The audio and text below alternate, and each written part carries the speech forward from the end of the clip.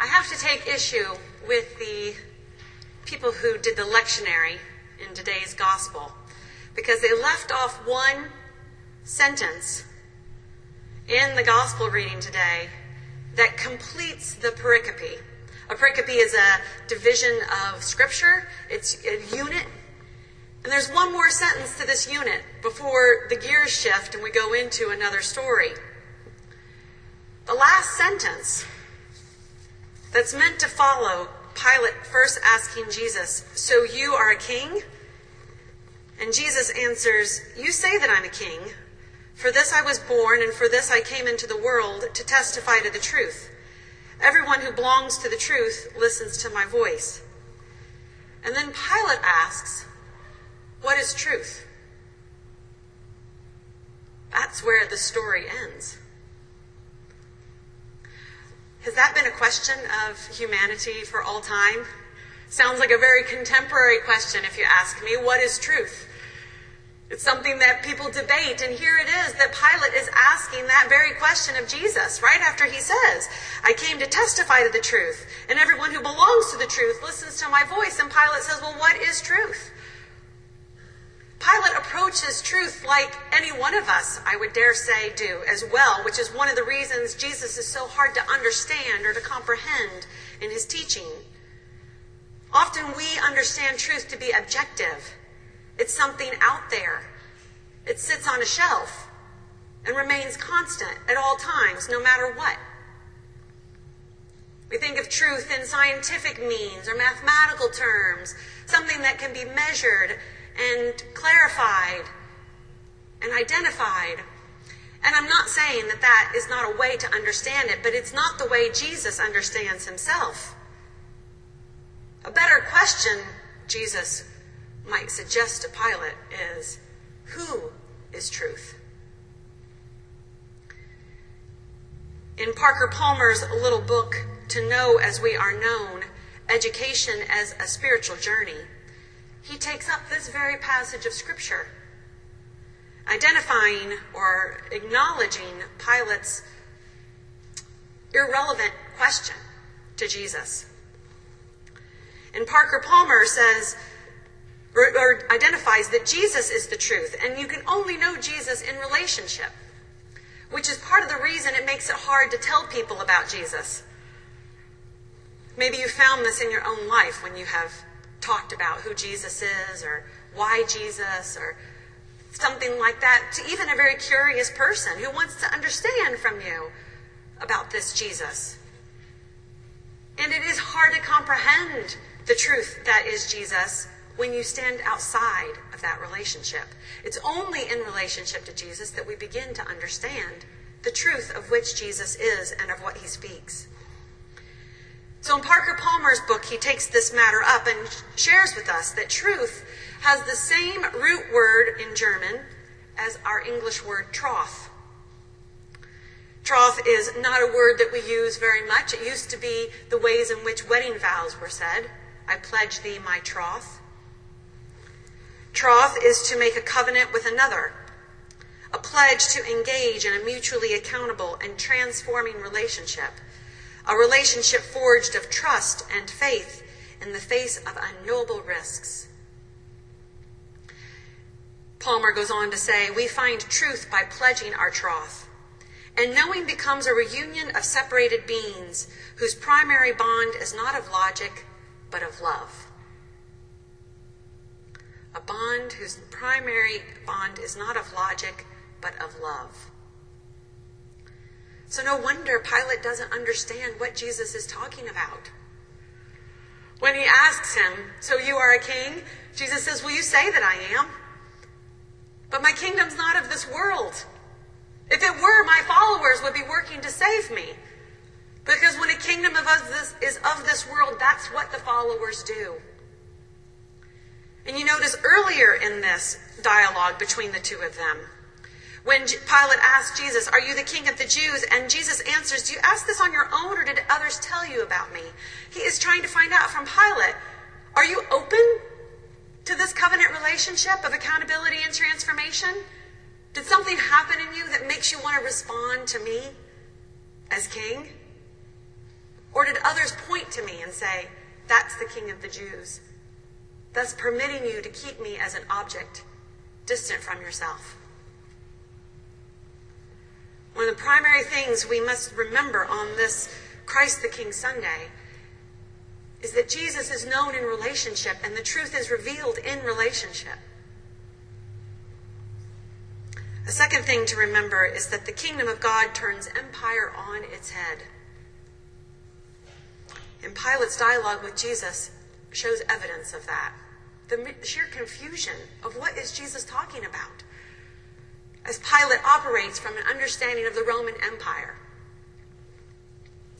I mentioned a book by Brian McLaren last week, and I want to refer to it again today. In his book, Everything Must Change, When the World's Biggest Problems and Jesus' Good News Collide. That's the subtitle. McLaren writes, "The empire uses crosses to punish rebels and instill fear and submission in the oppressed. Jesus will use the cross to expose the cruelty and injustice of those in power and instill hope and confidence in the oppressed." The very same tool is used differently. A first piece of evidence of how Jesus' reign is different than the empires that any of us have ever known. Where the Romans use it to instill fear and submission to the oppressed, Jesus uses it to instill hope and confidence in the oppressed. The phrase, McLaren goes on to say, the phrase kingdom of God on Jesus' lips, then, means almost the opposite of what an American like me, McLaren is talking about himself, might assume, living in the riches in the most powerful nation on earth. To a citizen of Western civilization like me, McLaren writes, kingdom language suggests order, stability, government, policy, domination, control, maybe even vengeance on rebels and threats of banishment for the uncooperative. McLaren's book, Everything Must Change, was published in 2007. So it was written in 2005 and 2006. I think that's important to hear because it's way before all of the news that feels most present to us. He goes on to say, on Jesus' lips, those words describe Caesar's kingdom. God's kingdom turns all of those associations upside down. In Jesus' kingdom, order becomes opportunity. Stability melts into movement and change. Status quo government gives way to a revolution of community and neighborliness. Policy bows to love. Domination descends to service and sacrifice. Control morphs into influence and inspiration. Vengeance and threats are transformed into forgiveness and blessing. I note that every empire works to keep its control and domination. That's what an empire does. It's always what an empire has done. And part of what an empire seeks to maintain is certain authorities. And so there will always be the oppressed in the midst of the empire. The empire feels threatened by the always possibility of losing power. And so one of its pure motivators is to keep the oppressed oppressed. So when I consider my role in the empire, I'm probably, statistically speaking, more likely to be among the oppressed than among the rulers. So I hear Jesus' his words about what the kingdom of God is like as an invitation to me. I want to be a part of a kingdom where there's opportunity, where there's movement and change, where there's community and neighborliness, where there's love, where there's service and sacrifice, influence and inspiration, forgiveness and blessing. As one of the minions, that's the part I want to be a part of. So on this Christ the King Sunday, we remember that Jesus is the truth made known in relationship, that the kingdom of God turns empire on its head. And the final thing that we can't live in this kingdom with our own determination, but only by the grace of God. I was thinking of what story illustrates this most beautifully and succinctly, and I remembered the story of the prodigal son. You know this from Luke's gospel, where the younger of the two sons asks his father for his inheritance so that he might go off into the world. Such a break with his father would be socially taboo, to have declared his father dead so that he can explore what he really wants to explore. And the father grants that to him, and he goes off, and as you know, he squanders it through riotous living and comes to a place where he has nothing anymore. And so he hires himself out in one of the most abasing jobs there is, feeding the pigs. It's only there that he comes to his senses, remembering who he is. But he is very cognizant that he has hurt his father deeply, and he's ashamed of that. And so he makes a plan to return home, but not to ask for his seat back as the son, but instead to just be among the servants. Since he had declared his father dead to him, he expects his father to declare his son dead to him, in hopes that he might be simply hired back on. But as we know in this story, as he's approaching home, he sees the father looking out for him. Now the son has rehearsed what he's going to say to his father again and again, because it's going to be an emotionally intense time. And so he remembers his line of asking that he might just simply come and be a servant. But his father changes all of that up, and when he sees the son approaching, he throws the cloak on his shoulders, that is, that which is of the family. He puts the ring on his finger, which denotes that he is the son, and welcomes him back in to his home. That is the story of us in the kingdom. We have asked for our inheritance so that we might go off and have lively living. And at any moment, any one of us has come to the realization that we've squandered it all. And we hope to fall back into the mercy of God. Consider all of the ways that we have squandered it. Through all of the isms, racism, sexism, ageism, through our disregard for creation, for the quickness with which we use violence. There are so many ways that we have squandered what God has given to us. And so we might say, let me simply be your servant. And Jesus, in God's mercy, embraces us and says, I know that you've squandered it. I've seen all that. Nonetheless, I love you. You are my child. Come. And my friends, when we know that God sees all the mess that we are and still loves us, we then have the courage to give up that mess and to try another way, the way of Jesus. We then have the courage to let ourselves be transformed in that love. And we find our efforts not solely focused on trying to get the splinter out of our neighbor's eye, but to letting go of the log that's in our own. And that's how the kingdom of God comes about. Through the transforming love of Jesus. The grace in our lives to know us in our worst way. And to love us and pull us close so that that worst way won't have its way in us.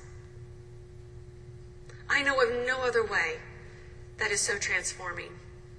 I know of no other relationship that I can trust with my full self. All of the yucky stuff and all of the hopes for being the better self. I know of no other one than Jesus. And Jesus welcomes my trust in him and welcomes each of our trust in him. So that redemption can take place. We can be made new and the kingdom of God can come about. As we remember that on Christ the King Sunday, the fact that Jesus is the truth made known in relationship with him, that the kingdom of God turns the empire on its head, it is only through the grace of God that we can be a part of it.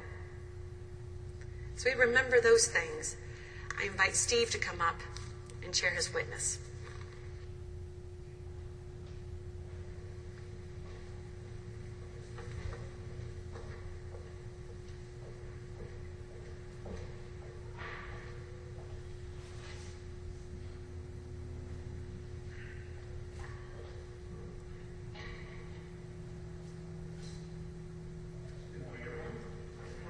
So I thought I'd start this morning with a little miracle I experienced this morning. I'm lucky enough to be joined with my 6-year-old son this morning, and for anyone who knows teenager sleeping patterns, the fact that he got up by noon was quite the miracle. And then he was kind enough to join me this morning as well in church. So even though as I look around, I see a few other teenagers here, so I guess I'm not the only one to experience this miracle this morning. And by the way, my college-age daughter was kind enough to join me at 8 o'clock this morning as well, which I think was even more miraculous. But so I'm feeling very fortunate today. So I'd like to start off with a little background about my family and our involvement in St. Stephen's. So let me start with how my wife Lily and I, came to the Episcopal Church.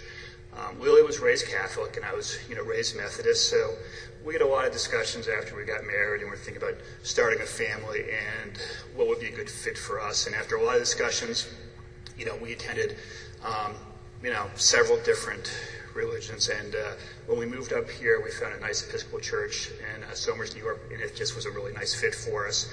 And then when we moved to Richfield in 1998, we started joining St. Stephen's, and we've been coming here ever since.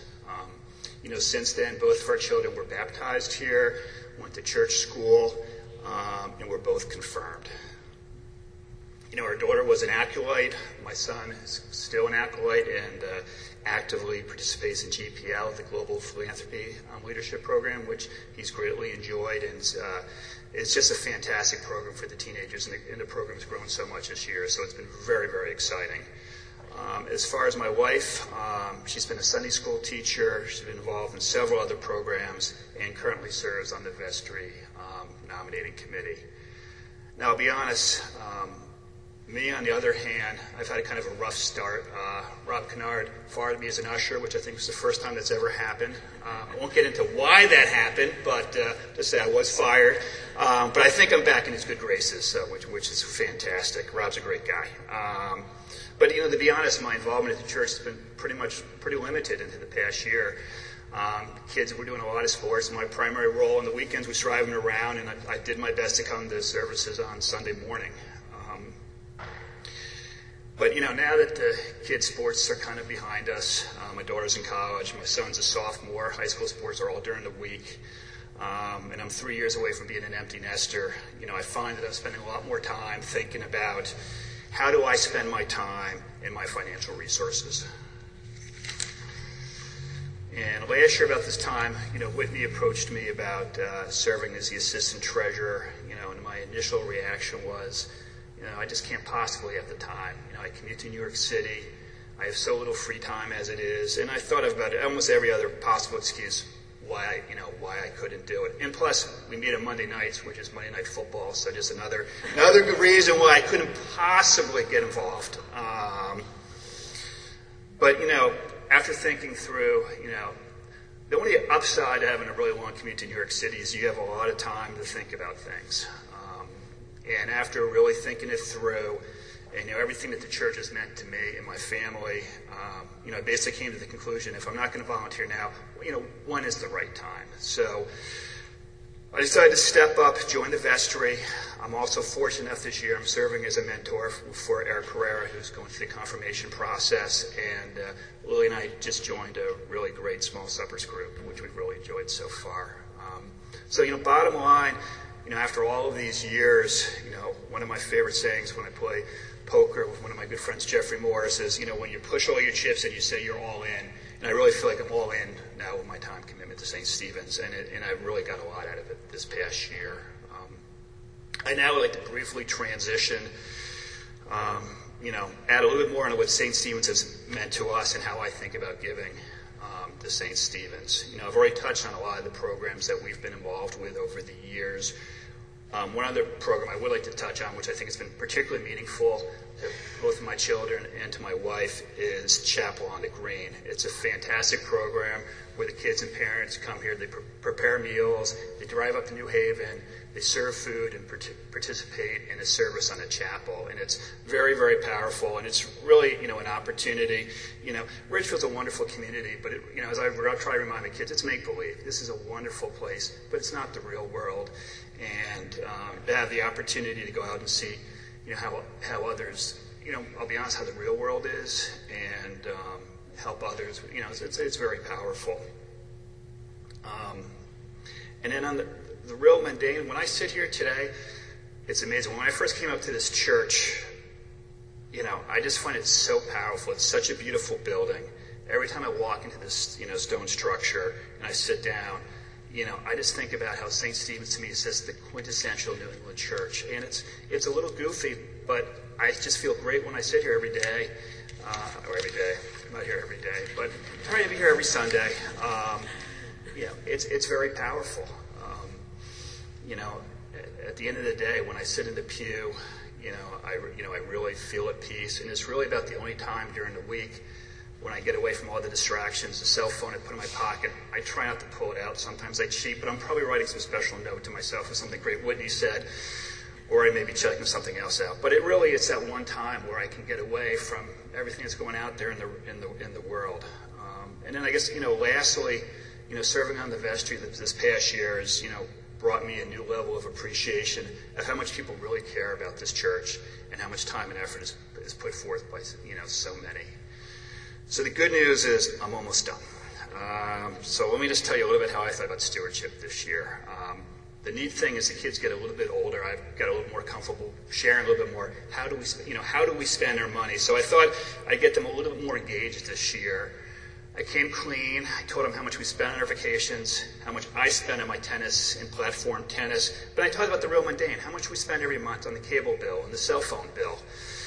And I told them my goal this year was to upper pledge 10%, which they're kids, they have no appreciation of what that really means. And I told them probably wasn't going to get a 10% pay increase this year. Never have, probably never will. So what does that mean?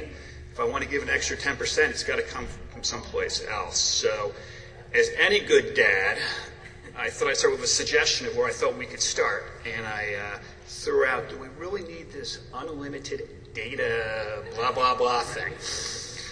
And you can imagine the reaction. And then my son was kind enough to say, that phone in the corner, are we paying some landline charge for that? I'm like, well, naturally we are. I'm like, I think we get rid of that. So that kind of ended the conversation. We clearly agreed to disagree on where we could cut back.